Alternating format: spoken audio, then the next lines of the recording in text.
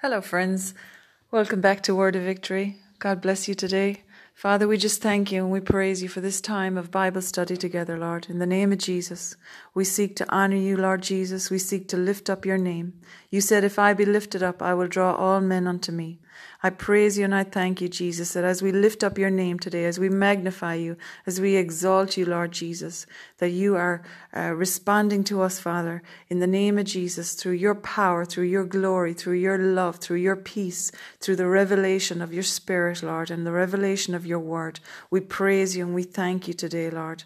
We thank you for opening up our spiritual eyes that we may see in the Spirit. We thank you, Lord, today for opening our spiritual ears that we may hear your voice today and receive understanding by the power of your Spirit, of your word, in Jesus' name. And we just pray together, Father God, I just release myself right now from everything that's been going on with me in the world system, in my life, Lord. I bring those things to you that I have been worried about, that I am stressing about. I bring all fear, all terror, all anxiety to you, Lord, in the name of Jesus. You did not give me a spirit of fear. You have given me the spirit of you have given me your power and, Lord Jesus, your love and your anointing, so that fear has no power over me. I decree in Jesus' name. You know, he did not give you the spirit of fear. He has given you the spirit of power, of love, of a sound mind, and of self-control.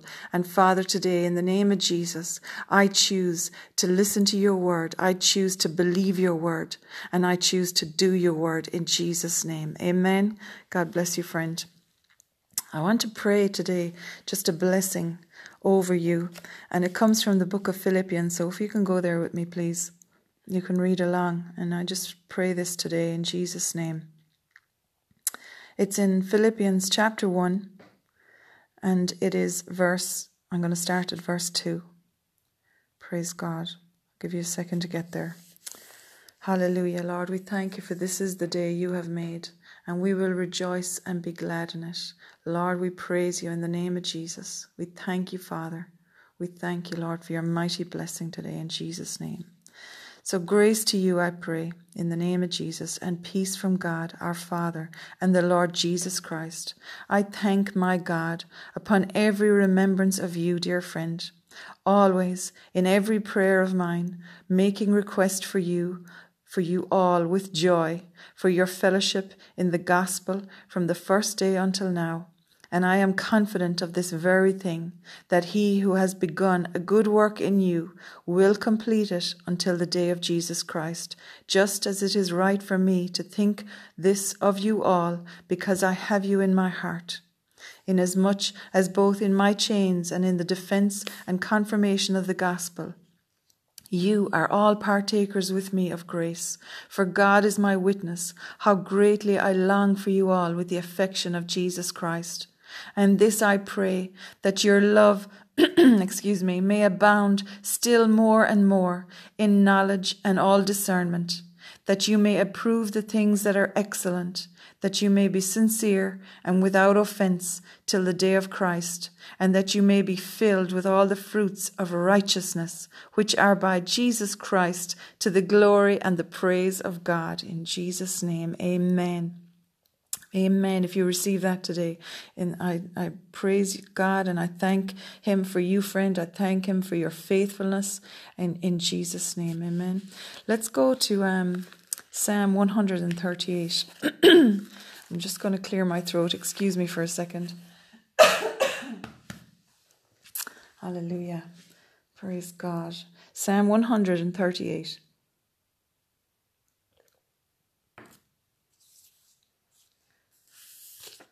This scripture has been on my heart this week, that he has exalted his word above all his name. And we find it here in Psalm 138. I will praise you with my whole heart. Before the gods I will sing praises to you. I will worship toward your holy temple and praise your name, for your loving kindness and your truth, for you have magnified your word above all your name. In the day when I cried out, you answered me, and you made me bold with strength in my soul. All the kings of the earth shall praise you, O Lord. When they hear the words of your mouth, yes, they shall sing all the ways of the Lord, for great is the glory of the Lord. Though the Lord is on high, yet he regards the lowly, but the proud he knows from afar. Though I walk in the midst of trouble, you will revive me. You will stretch out your hand against the wrath of my enemies, and your right hand will save me. The Lord will perfect that which concerns me. Your mercy, O Lord, endures forever.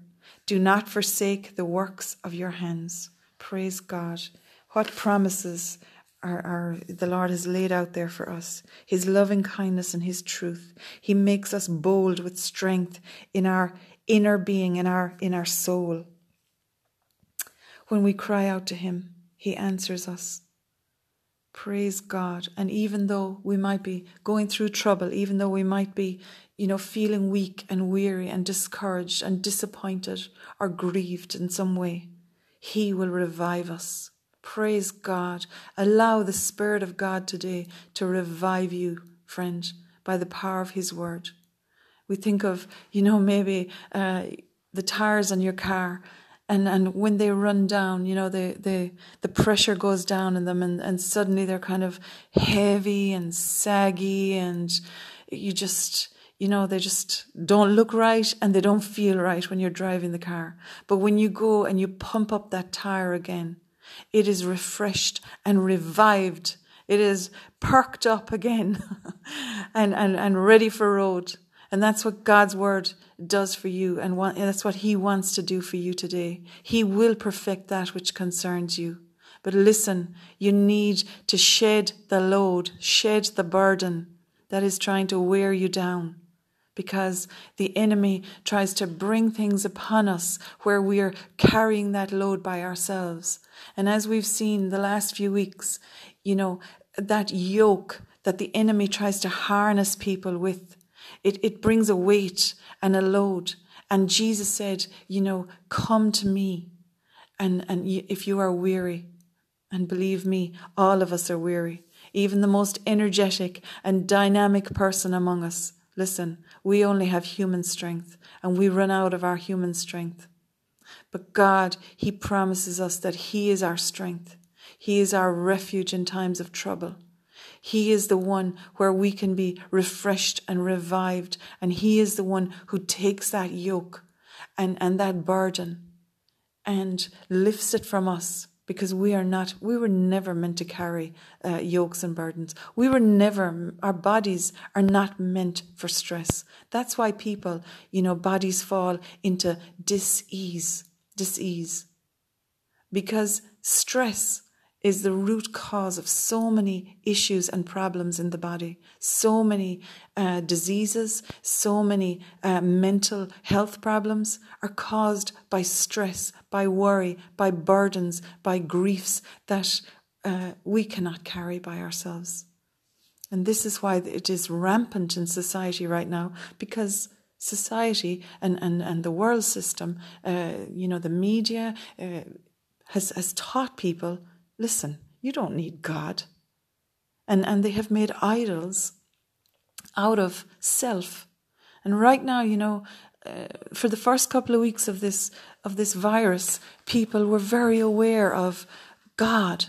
And, is God doing this? Is this the end of the world? Is this God somehow telling us that he's angry with us? And there was all these kind of theories about like that. And what I've noticed is that people at the start of this virus were very mindful of the things of God. But right now, what I see the last couple of weeks is, we will get through this. We will make it together. You can do this. You have strength inside of yourself. You will get strength from other people. And yes, of course that is true, that we are to encourage each other and lift each other up. But listen, without God, it's all just wind and confusion and air. It's all just babble. Because at the end of the day, when people are on their own and face the issues and the burdens and the situations that they're facing, they face them alone. And that's the thing, friend. Jesus said, come to me, all you who are weary and heavy laden, and I will give you rest.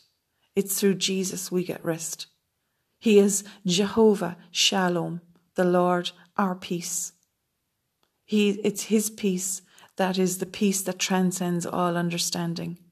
And he promises you in Philippians 4:19, I think it is, that when you give all your burdens to the Lord, that what happens is he gives you his peace.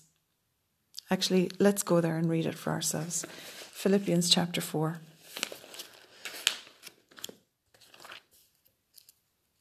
We're finished in Psalm 138. So he has exalted his word above all his name. Don't forget that scripture because it's a theme for today. He has exalted his word above all his name. And Jesus, one of his names is the Word of God. He is the Word, and the Word was made flesh and dwelt among us. He is the Word of God. Anyway, let's look at Philippians 4 now that I've gone off tangent and off my notes. Let's wing it. In Philippians 4, it's verse 6, not 19. What's 19? Oh, and my God shall supply all your needs. We'll read that in a second. Let's go to 6 first. This is Philippians chapter 4, verse 6. Be anxious for nothing, but in everything, by prayer and supplication, with thanksgiving, let your requests be made known to God. And the peace of God, which surpasses all understanding, will guard your hearts and minds through Christ Jesus. I love it in the Amplified. I learned it years ago. Be anxious for nothing, but in everything, by prayer and supplication, with thanksgiving, let your requests be made known to God. And God's peace, which transcends all understanding, it transcends your understanding. It transcends human reasoning and human thought and human wisdom. God's peace transcends it because it is supernatural and it cannot be discovered with the mind. It has to be spiritually discerned. The things of God are spiritually discerned. They are foolishness to the mind. But God's peace, which transcends all understanding, shall garrison and mount guard over your heart and your mind in Christ Jesus. So you have this picture here of God's peace entering into somebody where they have given him the things that were worrying them and the things that were causing them to be under pressure or stressed. And his peace comes in and builds up, instead of a stronghold of fear, it builds up a stronghold, a garrison. A garrison is a military base. It is well guarded. So you have this picture of God's peace suddenly building, almost like a military camp around your heart and your mind in Christ Jesus. Okay, so that's the key. It's in Christ. And you can go on here in verse 8. And I think we looked at this a couple of weeks ago. Finally, brethren, whatever things are true, whatever things are noble, whatever things are just, whatever things are pure, whatever things are lovely, whatever things are of a good report, if there is any virtue and if there is anything praiseworthy, meditate on these things. Hallelujah. It's so important that when we dig out the garbage, when we dig out the weeds and the things that have been choking the word of God, the things that have been suffocating you dig those things out and you give them to the Lord and you just refuse to walk in those things anymore. But you need to fill up that hole with something. So you fill it up with the peace of God. You allow his peace to come in. You believe his word. You trust him. And then you think about things that are praiseworthy, that are good, that are noble, and that are true. And when those horrible thoughts or fearful thoughts or anxious thoughts or maybe obsessive compulsive thoughts come back, to try and harass you again, you say, no, I'm not taking that. And you just turn from it and say, no, I'm not taking it in Jesus' name. Lord, I thank you. Your word says that you will perfect that which concerns me. You said, Lord Jesus, you give me your beauty for ashes. You find the word of God. And is it a battle? Yes, you can be sure of it. Joyce Meyer wrote a book years ago, and I think many millions of people throughout the world have been blessed by it. And if obsessive compulsive thoughts are a problem for you, or stressful, worrying thoughts, I encourage you to get a copy of that book. It's called Battlefield of the Mind. And it's a simple book. In fact, I'm sure if you Google and go on YouTube and type in Joyce Meyer, Meyer, Meyer, Meyer, and Battlefield of the Mind, you'll find her teaching on it on YouTube. But the thing is that the enemy tries to harass people by wearing them down with racing thoughts over and over and over again. But look, this is what the bank says. This is what the doctor says. Oh my God, I'm frightened that this might happen to me. And these thoughts come racing over and over again. Listen, friend, at some point you're going to have to deal with it. And many people have dealt with it through medication and have, medicated themselves. Doctors have medicated them. But you, like my mother always says, you can't medicate a spirit. You cannot medicate a spirit. That spirit of fear needs to be cast out, and it needs to be replaced with what God says, with His word and with His peace and with His promises to you. So you go and you find a scripture and you stand in it, or you find a number of them, you write them out, you learn, you memorize the word of God, you memorize the scriptures, and then that is your armor for the day of the battle. That's all I can say to you. That's what I had to do.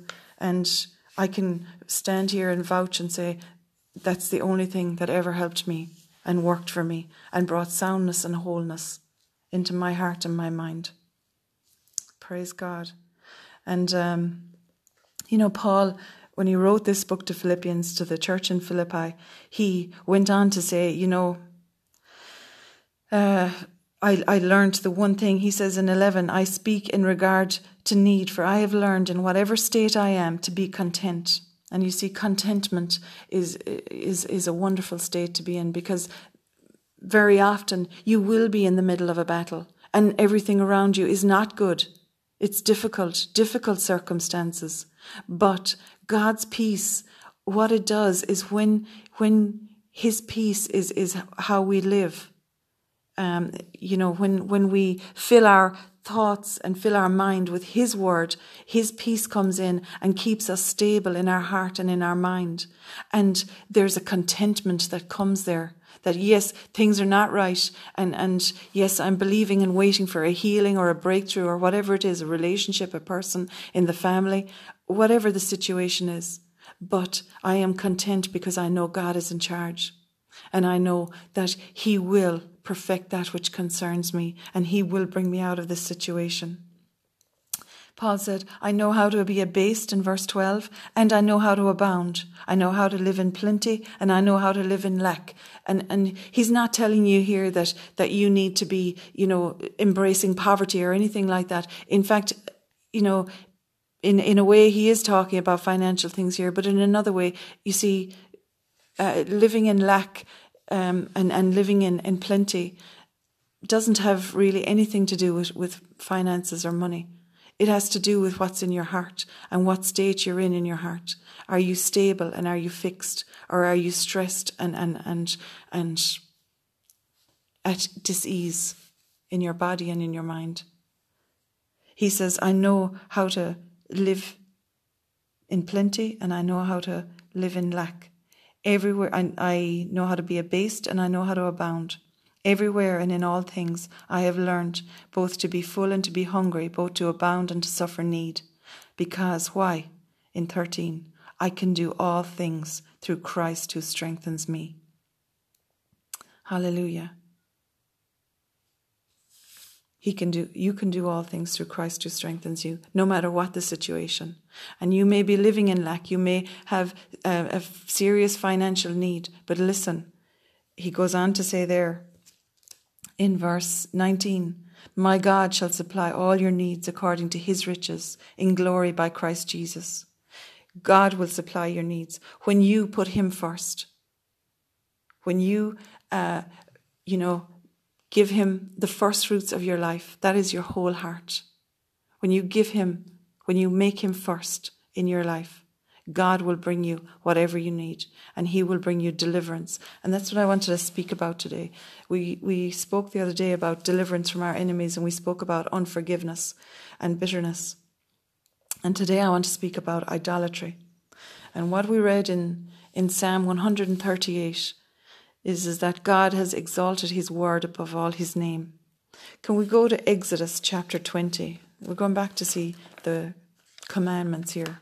We're going to see in particular the first commandment and the second commandment. Praise God. Lord, we thank you and we praise you today. We bind all confusion right now. We bind all stress, every distraction, Lord, that the enemy is trying to cause. We renounce every spirit of Jezebel that would try and shut the mouth of the prophets, that would try and shut the word of God from going forth here today, or from hindering us from hearing your word, Lord. In Jesus' name, we praise you and we thank you, Father. We bring every situation of each person here, Lord, everything they're believing for, Father, I bring them before you today. And I thank you, Lord, that you will supply all their needs according to your riches in glory by Christ Jesus. I thank you, Father, that our needs, Father God, are met and paid in full in Jesus' name, whether it's sickness that needing to be healed, whether it's relationships that need to be healed, whether it's finances that need to be healed, Lord, whether it's minds and hearts or physical bodies that need to be healed. I thank you today. You have the answer, Lord, because you are the answer. And the answer is in your word, and your promises to us are yes and amen. Your promises are true. You are not a man that you should lie. And we put our trust in you today, Lord, and we cry out to you today, Lord, to open our understanding and let us hear, Father, and be taught in Jesus' name. Amen. I bind all offense right now in the name of Jesus. I break the power of every religious spirit, Lord. In Jesus' name, I come against every spirit of witchcraft or religion, Lord. I break its power in Jesus' name, and I speak freedom in the spirit right now, that each person will receive this word, Lord, and that we will receive breakthrough and healing, not just for us, but for our whole family system. In Jesus' name, amen. In Exodus chapter 20, these are the commandments God gave to Moses on Mount Sinai. And he said in verse, let's read it from the start. And God spoke all these words, saying, I am the Lord your God, who brought you out of the land of Egypt and out of the house of bondage. And the first commandment here is, you shall have no other gods before me. That is the first commandment, verse 3. You shall have no other gods before me. In the King James it says, worship no God but me. That's the first commandment. And verse 4 is the second commandment. You shall not make for yourself a carved image, any likeness of anything that is in heaven above, or that is in the earth beneath, or that is in the water under the earth. You shall not bow down to them, nor serve them, for I, the Lord your God, am a jealous God, visiting the iniquity of the fathers upon the children to the third and fourth generations of those who hate me, but showing mercy to thousands, to those who love me and keep my commandments. So God places such importance on his word and on obeying his word that there is consequences, not just for me, but for my descendants, for my children and my children's children, to the third and fourth generations, when I don't obey his word, when I put idols or put something before him. But blessing for my descendants and yours, my children, my grandchildren, my great-grandchildren, and my great-great-grandchildren for thousands of generations when I obey his word. Now, praise God. You shall not make for yourself a carved image, any likeness of anything that is in heaven above, or that is in the earth beneath, or in the water under the earth. You shall not bow down to them, nor serve them. For I, the Lord your God, am a jealous God, visiting the iniquity of the fathers upon the children to the third and fourth generations of those who hate me, but showing mercy to thousands, to those who love me and keep my commandments. So here, God differentiates. He makes a difference between people who obey his word and worship only him. He recognizes that they love him. And for people who disobey his word and follow after other gods and bow down to them and serve them, he says that those people who do that hate God. He takes it as a personal affront. That's serious, friend.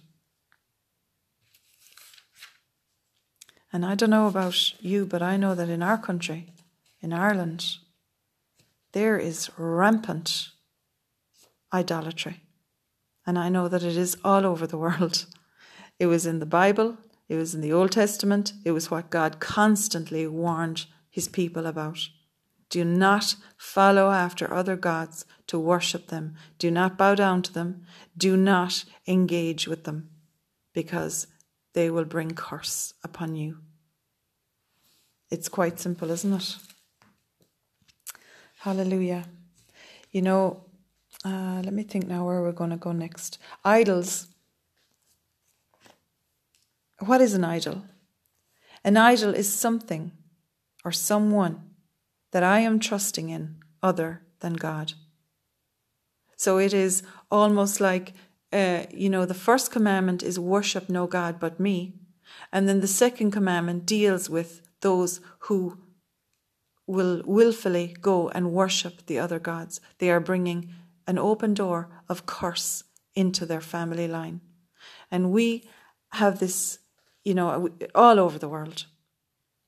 Back along our family lines, our bloodlines, our ancestors, we have no idea the things they were engaged in, the practices they were engaged in.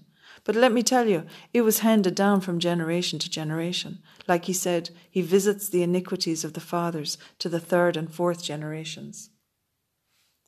Praise God.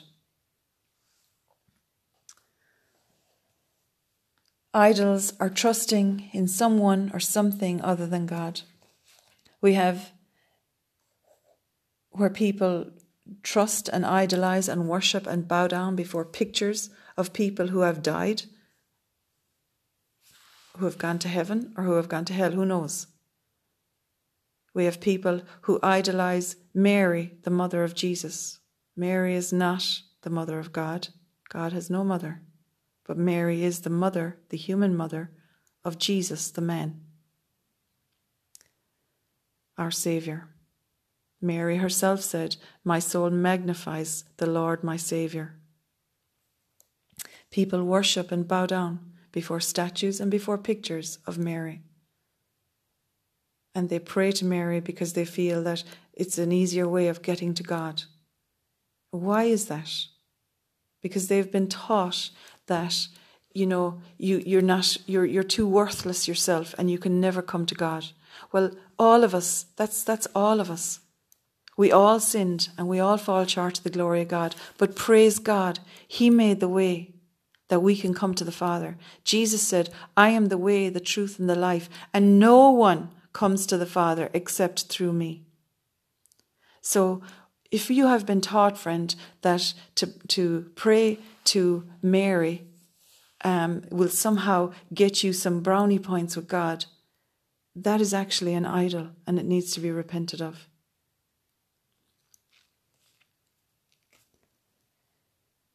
Idols are people, dead or alive.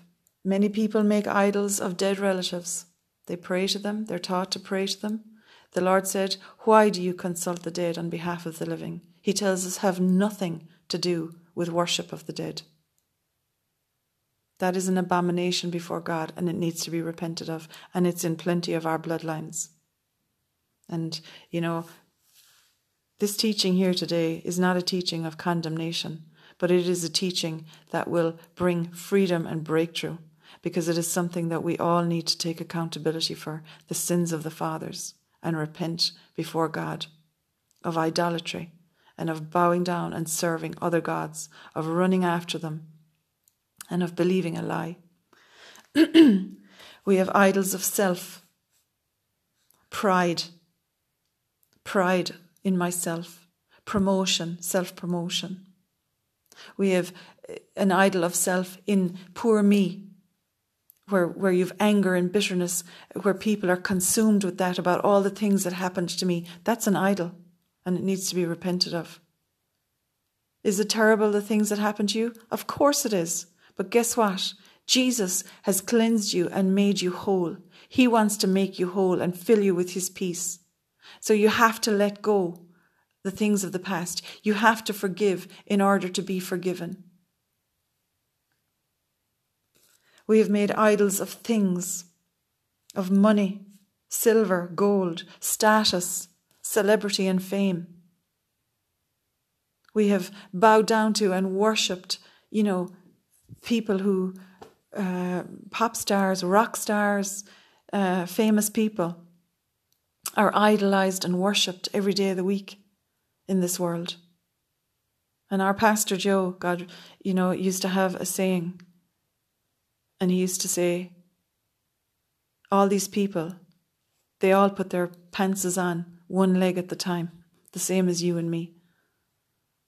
Every morning, and we put on our underwear, we put on our jeans, we put on our trousers, we put on our clothing, and we do it one leg at the time. Every one of us the same.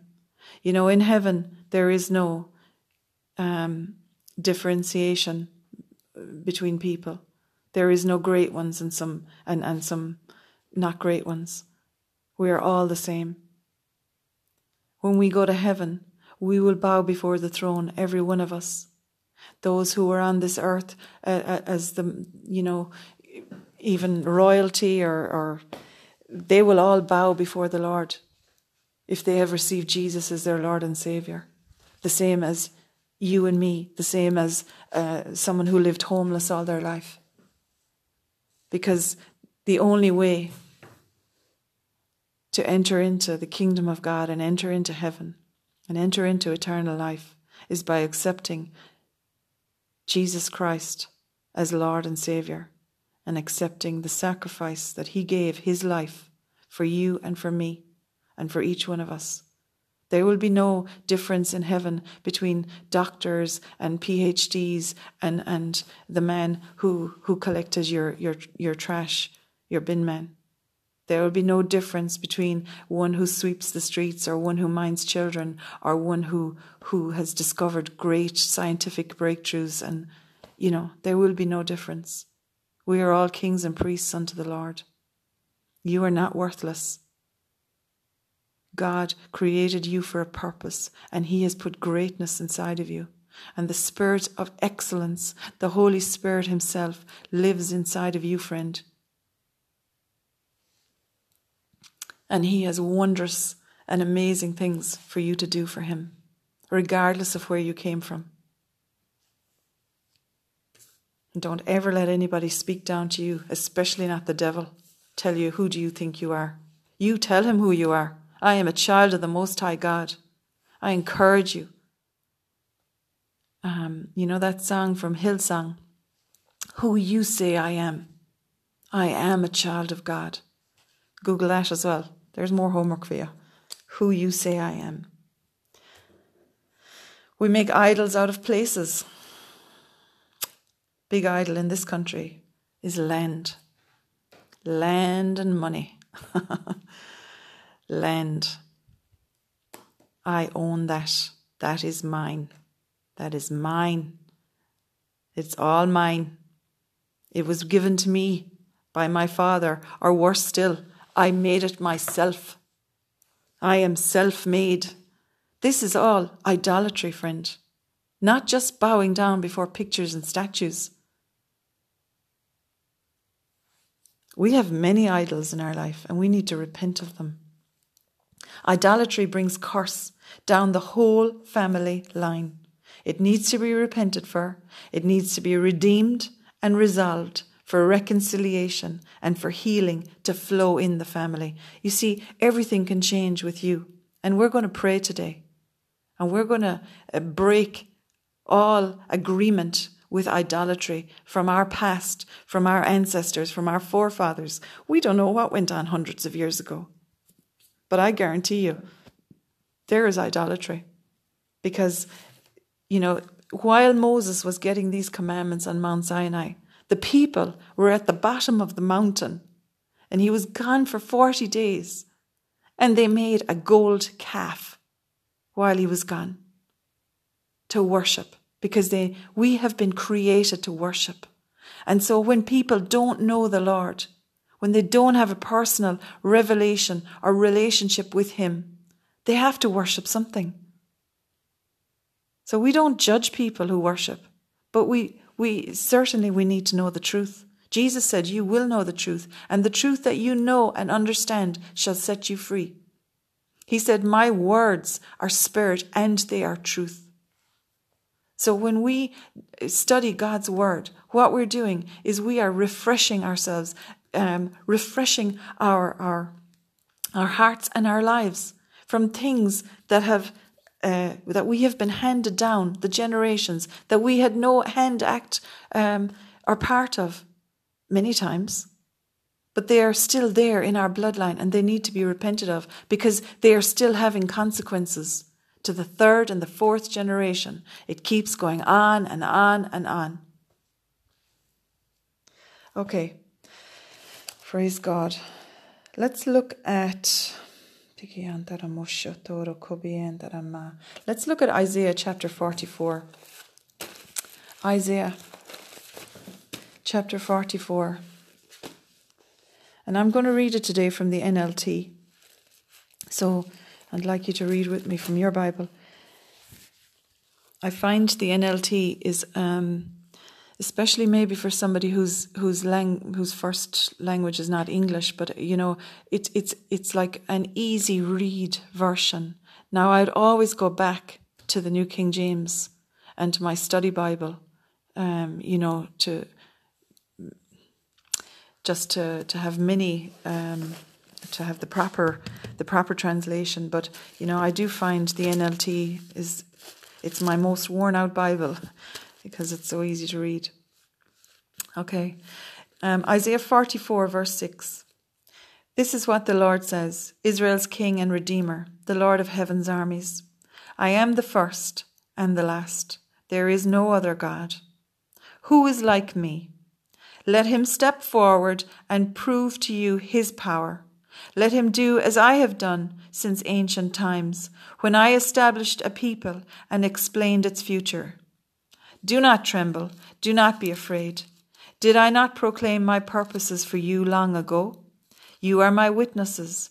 Is there any other God? No, there is no other rock, not one.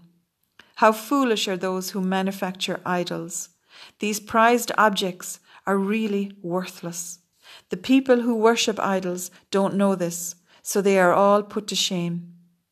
Who but a fool would make his own God, an idol that cannot help him one bit? All who worship idols will be disgraced, along with all these craftsmen, mere humans, who claim they can make a God. And I want you to notice that there, friend. All who worship idols will be disgraced. Jesus said, whoever puts their trust in me will never be put to shame, will never be disgraced. So the opposite of worshipping Jesus and being given double honor is shame and dishonor and disgrace. And I believe that idolatry is a major door open to Satan to bring shame and dishonor and disgrace. And many people have struggled their entire lives with shame, with worthlessness, with feeling less than other people. And they've no idea why. And it is coming down the generations from the idolatry that has gone on in the past. Okay, go back to that. They claim they can make a God. They may all stand together, but they will stand in terror and shame. The blacksmith stands at his forge to make a sharp tool, pounding and shaping it with all his might. His work makes him hungry and weak. It makes him thirsty and faint. Then the wood carver measures a block of wood and draws a pattern on it. He works with a chisel and plane and carves it into a human figure. He gives it human beauty and puts it in a little shrine. He cuts down cedars. He selects the cypress and the oak. He plants the pine in the forest to be nourished by the rain. Then he uses part of the wood to make a fire. With it he warms himself and bakes his bread. Then, yes, it's true, he takes the rest of it and makes himself a god to worship. He makes an idol and bows down in front of it. So he burns part of the tree to roast his meat and keep himself warm. He says, the fire feels good. Then he takes what's left and makes his god a carved idol. He falls down in front of it, worshipping and praying to it. Rescue me, he says, you are my God. Such stupidity and ignorance. Their eyes are closed and they cannot see. Their minds are shut and they cannot think. The person who made the idol never stops to reflect. Why, it's just a block of wood. I burned half it for heat and used it to bake my bread and roast my meat. How can the rest of it be a god? Should I bow down to worship a piece of wood? The poor, deluded fool feeds on ashes. He trusts something that cannot help him at all. Yet he cannot bring himself to ask, is this idol that I'm holding in my hand a lie? You see, with idolatry comes deception. And friend, this is why people have no idea what's happening to them. They're completely clueless. In fact, the Word of God calls them a fool. It makes people who are probably highly intelligent, but it makes them fools because it deceives them. And it's in today's world, I see, it's promoted everywhere you go. You see, idols, statues and pictures of great people, of as I said, of Mary, Jesus' mother, of people who lived godly lives and who died and who are venerated,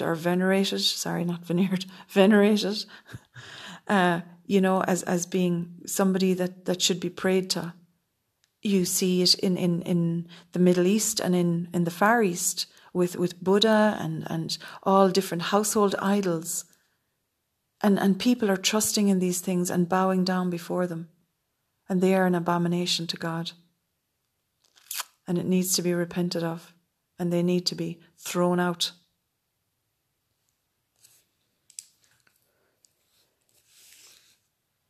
In Isaiah 41 verse 29, it says they are worthless, nothing.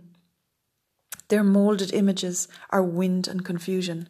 And you see a real spirit of confusion comes on people because, they can't see, like we read there, their eyes are closed, their ears are shut. The idolatry brings almost a deaf and dumb spirit really with it. And it needs to be cast out. In Psalm 115 and Psalm 135, you have an excerpt. In Psalm 135, it's in verse 15. The idols of nations are silver and gold, the work of men's hands. You see, this is what an idol is, friend. It's the work of a man's hand. And it is not God. He said, worship no God but me. Jesus told his followers in Matthew chapter 6 and 7, not to be worrying and not to be trying to figure out their life and trying to see, how will we eat? How will we have enough? He said, don't worry about those things. God will look after you. Seek first the kingdom of God and his righteousness, his way of doing and being right. and all these things shall be added unto you. So God will supply your needs. We read it already in Philippians. When you go after the things of God, and when you give him your whole heart, when you put him first, he will look after you. He will be there's no point, in having one toe in idolatry and one toe in the kingdom of God. Because you know what will happen? You'll fall down into the splits and you'll look very silly. Somebody who, and I wish I could show you this now, but if you put one foot over here, stretch out your right foot and then stretch out your left foot. Suddenly there's a big triangle in between your legs and you try and walk like that. You're going to look quite odd. You can't serve both God and mammon, Jesus told us. What he was saying is you can't have idols in your life. You can't worship money, status, power, greed, celebrity, fame, fortune. You cannot worship the things of man's hands and worship God at the same time. Either you will love the one and hate the other. We already saw that in Exodus. God said people who worship idols, who bow down before something and worship and acknowledge it, have it in their home, have it, in their hearts. You cannot love God if you do that. This is difficult. It's difficult for people because they're things that people have been trusting in. They've been handed down generation after generation. But we see here in Psalm 135 and Psalm 115, they are the work of men's hands. They are not God. They have mouths, but they do not speak. They have eyes, but they do not see. Eyes they have, it says actually, but they do not see. They have ears, but they do not hear. Nor is there any breath in their mouths. Those who make them are like them, and so is everyone who trusts in them. And this is why people who are involved in idolatry find it very difficult to receive the word of God. They find it difficult because they've been trusting in something that was made by man. And they have been deceived, they have been deluded, they have been made as fools who cannot see and who cannot hear. And that veil of idolatry needs to be lifted and repented for in order that they can partake in the kingdom of God and understand the things of God. In Jeremiah, can we go to the book of Jeremiah, please? Now, Jeremiah, he has a lot to say about idolatry. In fact, Jeremiah 7, and it's all about, worshipping the Queen of Heaven. Mary is not the Queen of Heaven. There is no queen in heaven. There is only God. Go read it. Jeremiah 7. Right now I just want to go to Jeremiah chapter 16. Hallelujah. In Jeremiah chapter 16, verse 19. O Lord, my strength and my fortress, my refuge in the day of affliction. The Gentiles shall come to you from the ends of the earth and say, surely our fathers have inherited lies, worthlessness and unprofitable things. Will a man make gods for himself, which are not gods? Therefore, behold, I will this once cause them to know. I will cause them to know my hand and my might, and they shall know that my name is the Lord. Hallelujah. So you see there, we inherited lies and worthless things and unprofitable things from our fathers, from our ancestors. And I'm not trying to insult anybody's mother or father or nana or granddad here. But the things that were handed down from generation to generation, they were based upon man's work and the lies of Satan behind it, in order to turn people's hearts away from worshipping God and putting him first. And in Jeremiah chapter 18, just over the page.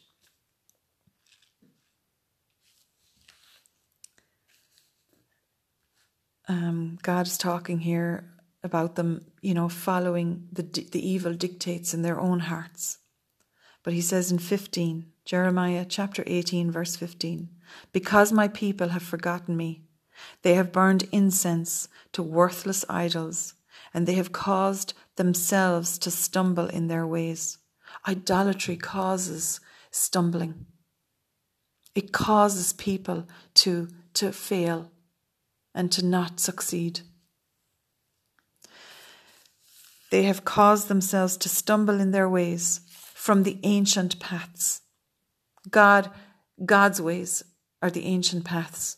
And idolatry causes people to come off that path that God has for their lives. It causes them to turn away from him and to follow after false gods. To walk in pathways and not on a highway. To make their land desolate and a perpetual hissing. Everyone who passes by it will be astonished and shake his head. I will scatter them as with an east wind before the enemy. I will show them the back and not the face in the day of their calamity. Many people cry out to God, God, why are you doing this? God, why is this happening to me? And, because of idolatry in their lives, they have one toe in one part of what they think is the kingdom of God, but it's idolatry and ritual and empty formulas, worthless idols. And they have another toe where they really do seek God, but he said, I will turn my back on them. I will forsake them. And listen, friend, that's what Jesus was doing up on the cross. He was all alone on that cross. And he all alone took our sins, took our idolatry, took every horrible thing that we have ever done or been involved with, or every horrible thing that was ever done to us. He took it on himself at the cross, and he was forsaken. God turned his back on him. He cried out, my God, why have you forsaken me? Because God showed him the back and not the face. The face of God represents his favor. And later on, in this podcast, Richard, our spiritual father, really, he's an elder in our church. He is a mighty man of God. And he, at church, he gives us the Aaronic blessing, the Father's blessing. And he will do that today again at the end here. And he's also, reading, I think, Psalm 23 today. But, he prays the Father's blessing. God, that you may shine, your face may shine upon them. When God's face is shining upon you, you are surrounded with his favor and his blessing. A father who loves his child, has that child on his lap, snuggled into his arms and, looking straight into his face and loving him. There's love coming and emanating from his face. But when someone turns their back on you, that's an insult. And it means they're forsaking you. And that's what Jesus endured on the cross. And he endured that for you and for me and for our sins and for the things that have been handed down our family line. Praise God. Okay, let's look at John chapter 5. Praise God. In John chapter 5, it's talking about the fourfold witness. And Jesus was talking about how John witnessed about him and about how the Word of God witnesses about Jesus. But the people didn't believe him. In this is John 5, verse 37. And the Father himself, who sent me, has testified of me. You have neither heard his voice at any time, nor seen his form. But you do not have his word abiding in you, because whom he sent, him you do not believe. You search the scriptures, for in them you think you have eternal life. And these are they which testify of me. Jesus is saying here, you've been searching the scriptures, looking for your Messiah, looking for your Savior, looking for a way for you to be saved from your sins.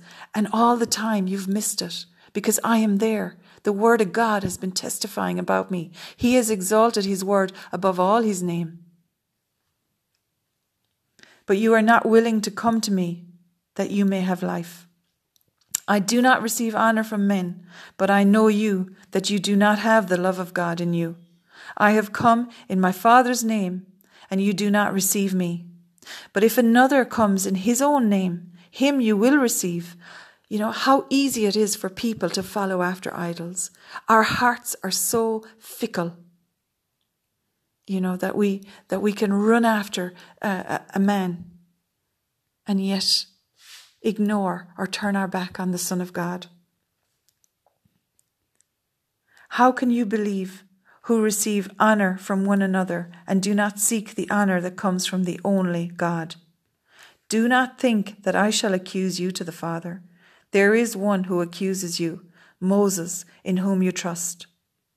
For if you believed Moses, you would believe me, for he wrote about me. But if you do not believe his writings, how will you believe my words?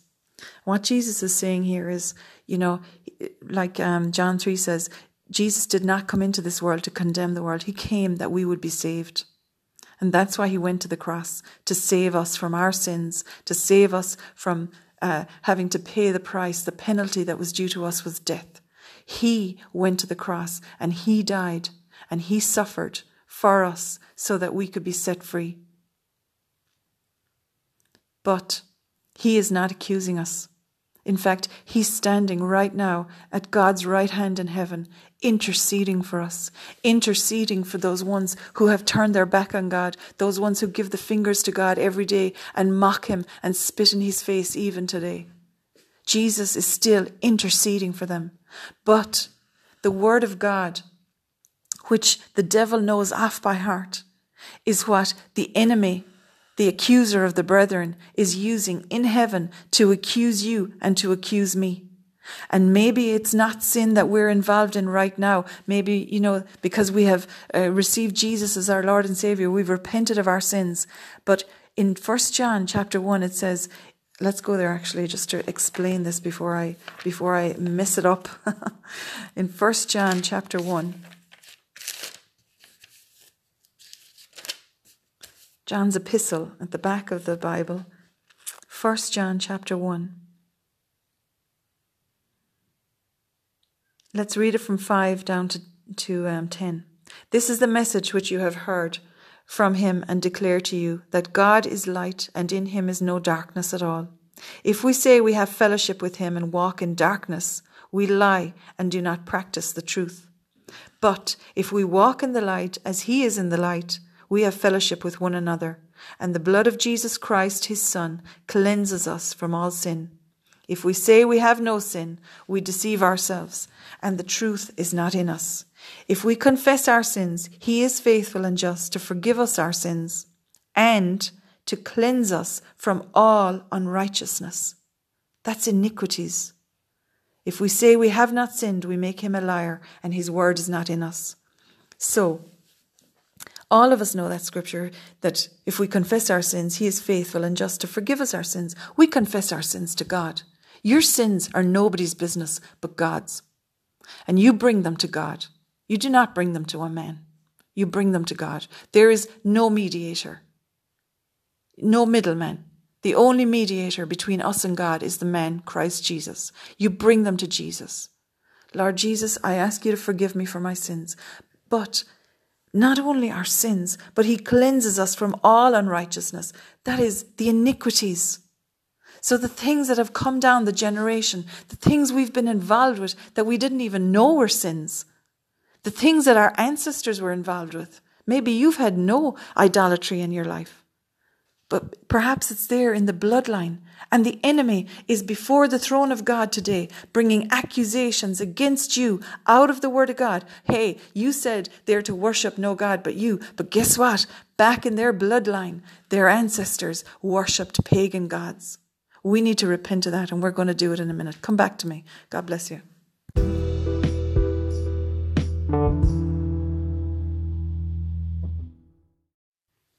Welcome back, friends.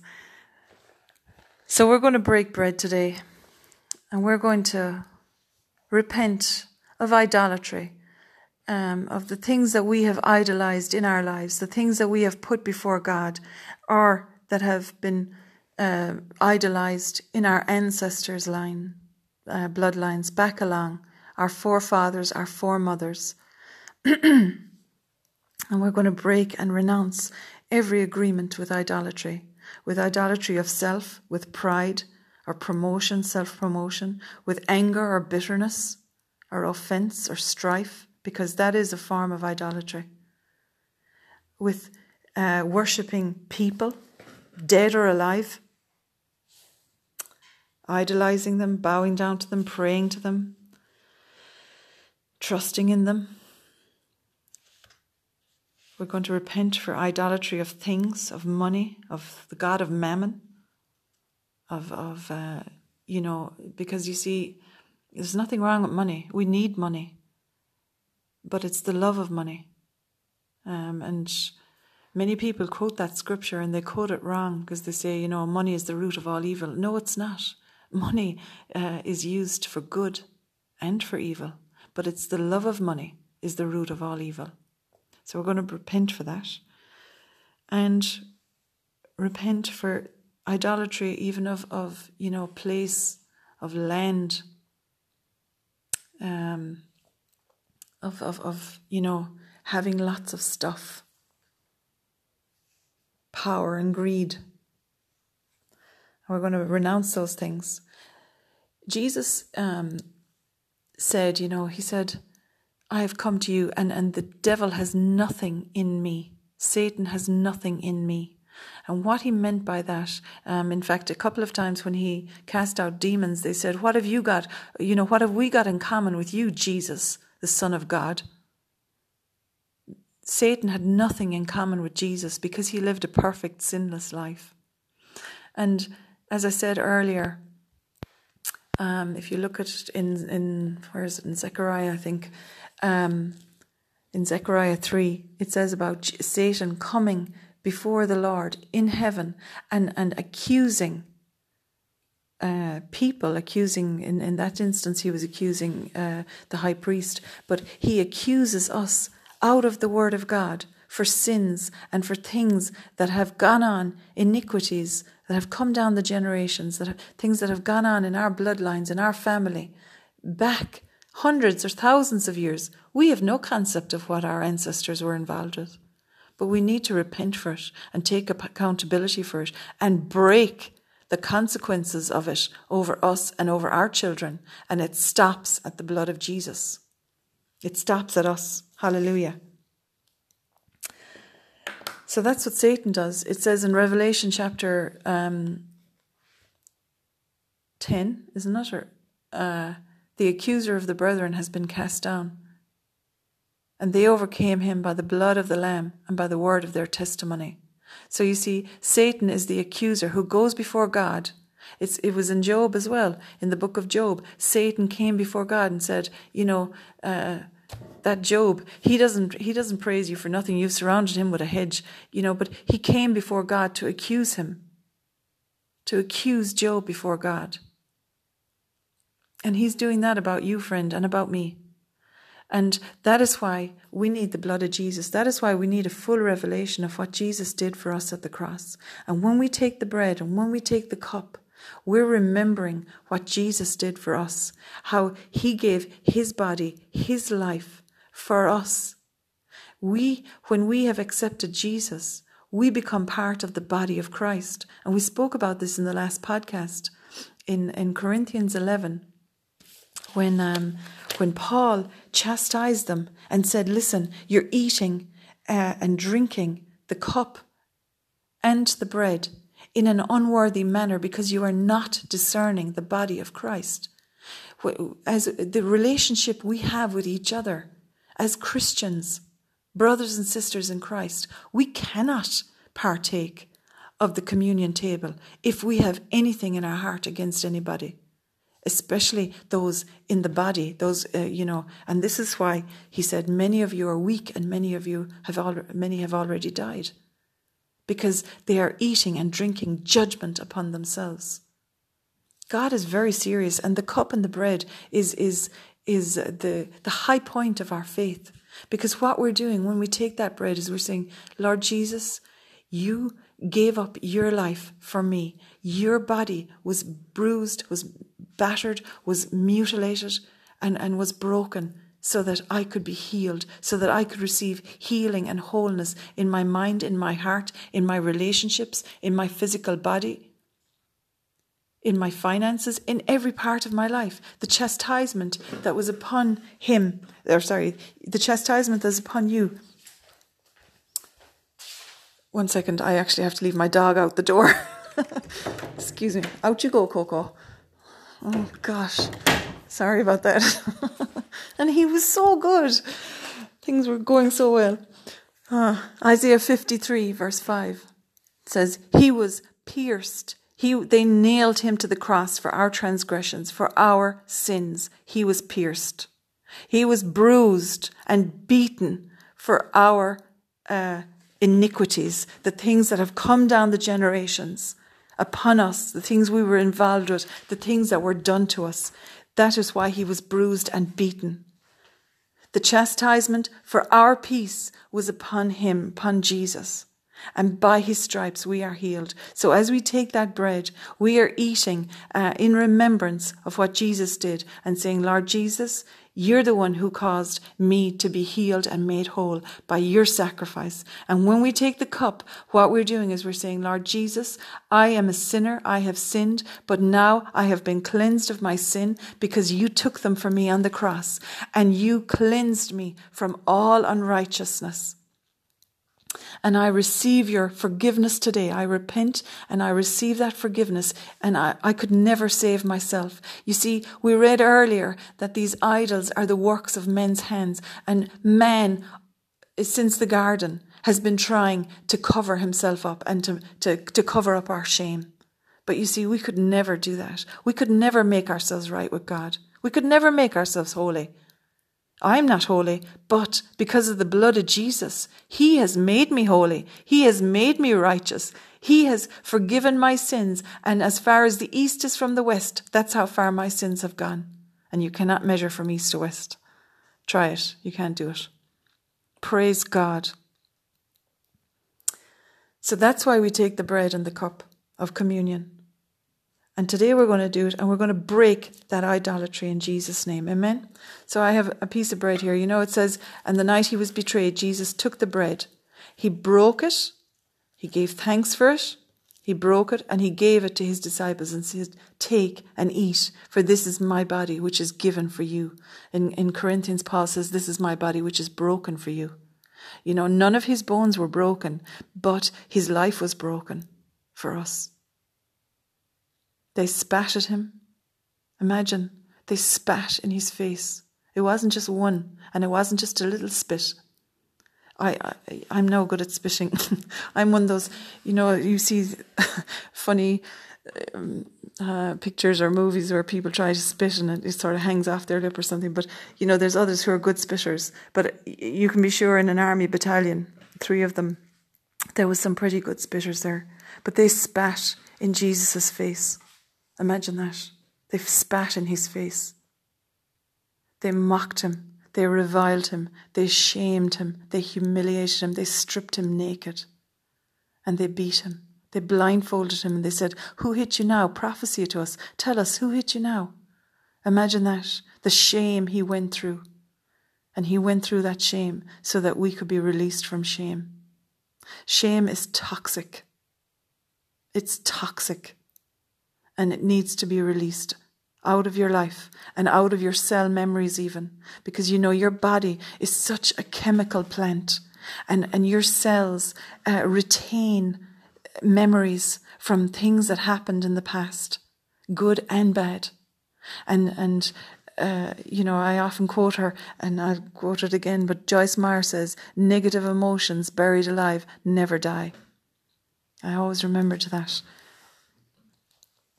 There are things that have happened to us in the past, disappointments, griefs, sorrows, sadness, loss of expectation, times of hopelessness or times of pain, woundings, abuse, neglect, shame. Those things have marked us and scarred our hearts. And our cells have retained those memories, and they need to be released out of our lives. And not just us, but those things happened to our fathers and our mothers and our forefathers and our foremothers. Who knows what kind of things they went through? And those things are handed down in the DNA from generation to generation as iniquities. And they need to be renounced and released out of our lives. So that's what we're going to do today. Amen. Praise God. And we're going to take this bread and this cup and remember what Jesus did for us, because it's only Him who is the one who makes us clean, who washes us and who makes us whole. Amen. What can wash away my sin? Nothing but the blood of Jesus. What can make me whole again? Nothing but the blood of Jesus. Oh, how precious is the flow that makes me white as snow. No other font I know, nothing but the blood of Jesus. Nothing but the blood of Jesus. Amen. So we'll take this bread today, friend, if you have it there with you. Hallelujah. Praise God. We thank you, Father, today. Lord, we say this together. Father God, you are my refuge and you are my strength. I thank you today, Lord. I thank you, Father, for breakthrough in my life today in the name of Jesus. I come to you just as I am, Lord Jesus. I ask you to forgive me for my sins. I repent, Lord, of all of my sins. I repent of the sin of idolatry in my life and in the lives of my forefathers and foremothers and my ancestors. In Jesus' name, I renounce idolatry in my family bloodline. I repent of it, I renounce it, and I revoke every agreement between me and my family and the worship of false gods. I break every attachment between me and my family and the idols that have been worshipped in my life or in my ancestors' lives. And I break their influence over me and the consequences and results of that idolatry over me and my children and my descendants in the name of Jesus. I shut the door and I take back my authority from you, Satan, through the blood of Jesus Christ. I thank you, Jesus, for redeeming me from darkness, from sin, from death, from idolatry. And I thank you for reconciling me to my Father in heaven. Jesus, you are the way, the truth, and the life. You are my Saviour. You are the Son of God. You died on the cross for my sins, and you rose from the dead for my justification, so that I could be made righteous. And I take this bread today in remembrance of what you did. And as I eat this bread, I eat understanding of what you were achieving for me and the benefits that you won for me at the cross, Jesus. I praise you with my whole life. I give you my whole heart. And I thank you, Lord, for saving me. Amen. We can eat the bread now. Hallelujah. Now we take the cup. It can be just a cup of juice or a drop of water, whatever. It doesn't matter. What matters is that we're remembering his sacrifice. We're doing it in remembrance of him.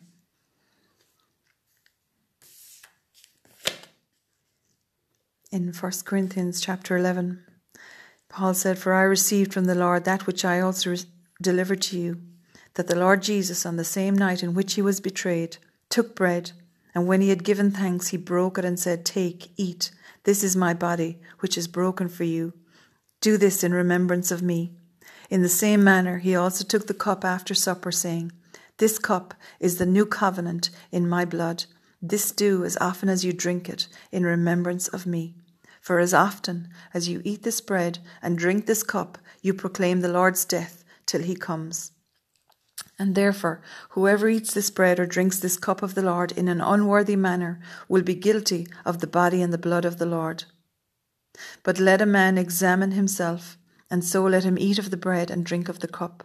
For he who eats and drinks in an unworthy manner eats and drinks judgment to himself, not discerning the Lord's body. For this reason many are weak and sick among you, and many sleep. For if we would judge ourselves, we would not be judged. But when we are judged, we are chastened by the Lord, that we may not be condemned with the world. Praise God. So we judge ourselves. That's why we take communion, why we take the cup and the bread. We examine ourselves. And it's not a one-time thing that you do. You know, we need to live a lifestyle of repentance, a lifestyle of obeying God's word. We need to be doers of the word and not just hearers only. And many people, you know, they know the word off by heart and they can rattle off scriptures here, there and everywhere, and yet their hearts are far from God. We need to make sure that we are, you know, stable and fixed and focused on his word and worshipping only God. Amen. So we take this cup today. It's the cup of the new covenant of your blood, Jesus. We say it together, Lord Jesus, I declare you are my Lord. You are Lord over all of my life. I give you my whole heart. And I thank you, Jesus, for saving me and for making me right with God, because I could never save myself. There is nothing I could do. There is no idol I could ever worship. There is no one I could ever pray to that would ever make me right with God but you, Jesus. And I thank you today as I take this cup. I do it in remembrance of you. I proclaim your death and your resurrection until you come again. Come, Lord Jesus. Amen. You can take the cup.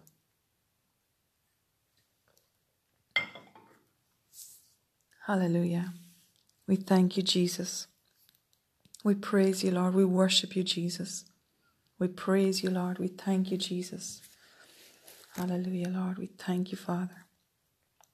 You know, in 1 John chapter 5, 1 John, John's epistle, in chapter 5, and reading it from the NLT, it says, "Everyone who believes that Jesus is the Christ has become a child of God, and everyone who loves the Father loves his children too. We know we love God's children if we love God and obey his commandments." So that's what Paul was saying there as well in Corinthians, you know, is that we discern the Lord's body. We have love for each other. Not condemnation, not judging, not fault finding, not criticizing, but not cursing, but loving each other.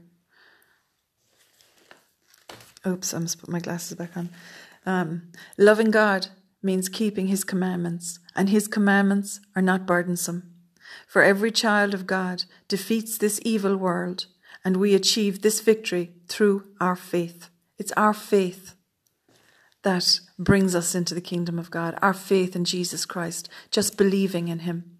And you know, that's what Jesus said when we read earlier in John's Gospel, chapter 5, is that he said, you don't believe in me. You're searching the scriptures for me, and I am there. I am there everywhere, but you don't believe in me. That's the only thing he asks people to do, only believe. Because when we believe in him, we obey his word, and his word is not burdensome then. For every child of God, this is 1 John 5, verse 4. For every child of God defeats this evil world, and we achieve this victory through our faith. And who can win this battle against the world? Only those who believe that Jesus is the Son of God. And Jesus Christ was revealed as God's Son by his baptism in water and by shedding his blood on the cross, not by water only, but by water and the blood. and the Spirit who is truth confirms it with his testimony. So we have these three witnesses, the Spirit, the water, and the blood, and all three agree. Since we believe human testimony, surely we can believe the greater testimony that comes from God. And God has testified about his Son. All who believe in the Son of God know in their hearts that this testimony is true. Those who don't believe this are actually calling God a liar because they don't believe what God has testified about his Son. And this is what God has testified. He has given us eternal life, and this life is in his Son. Whoever has the Son has life, and whoever does not have God's Son does not have life. Amen. In Jesus' name. So we believe today, Lord, that we have eternal life because we have you, Lord Jesus. Amen. God bless you, friend. I pray today for your family, for your relationships, for your finances, for your health, your physical body, for your mind and your emotions and your heart. I pray the blessings of God upon you today. In the name of Jesus, I pray that you would grow in the knowledge of God. I pray for breakthrough for you today. In Jesus' name, for those things you're believing God for. I thank you, Father, for mighty breakthrough for each one of my friends here in Jesus' name. And I want to pray from Colossians chapter 1 for you. In verse 9, Colossians 1:9, I ask God to give you complete knowledge of his will and to give you spiritual wisdom and understanding, and that the way you live will always honor and please the Lord, and that your lives will produce every kind of good fruit, and all the while you will grow as you learn to know God better and better. I pray that you would be strengthened with all his glorious power, so you will have all the endurance and patience you need. May you be filled with joy, always thanking the Father. He has enabled you to share in the inheritance that belongs to his people who live in the light, for he has rescued us from the kingdom of darkness and transferred us into the kingdom of his dear Son, who purchased our freedom and forgave our sins. Christ, Jesus, he is the visible image of the invisible God. He existed before anything was created, and he is supreme over all creation. For through him God created everything in the heavenly realms and on earth. Hallelujah. He existed before anything else, and he holds all creation together. Christ is the head of the church, which is his body. He is the beginning, supreme over all who rise from the dead, or for the firstborn of the dead. So he is first in everything. For God in all his fullness was pleased to live in Christ, and through him God reconciled everything to himself. He made peace with everything in heaven and on earth by means of Christ's blood on the cross. You know, you are a friend of God because of the blood of Jesus Christ. He reconciled you back to the Father as his child and as his friend, and that's where you are today. You are a child of God. You are an overcomer, and there is nothing impossible to you because you believe in him. Because for God, with God, all things are possible. And I pray today for the spirit of breakthrough, the spirit of increase. I pray for healing, the power of the cross of Jesus Christ, for his healing power to flow in your body from the top of your head to the soles of your feet. I pray for healing in your relationships. I pray for abundance in your finances, in your work. No matter what is going on right now with your job or your business, I pray for turnaround and breakthrough in Jesus' name. And I thank you, Father, that the Spirit of him who raised Jesus from the dead is living in each one of these, my friends, and he quickens and gives life to them in their mortal body. In Jesus' name, amen. God bless you, friend.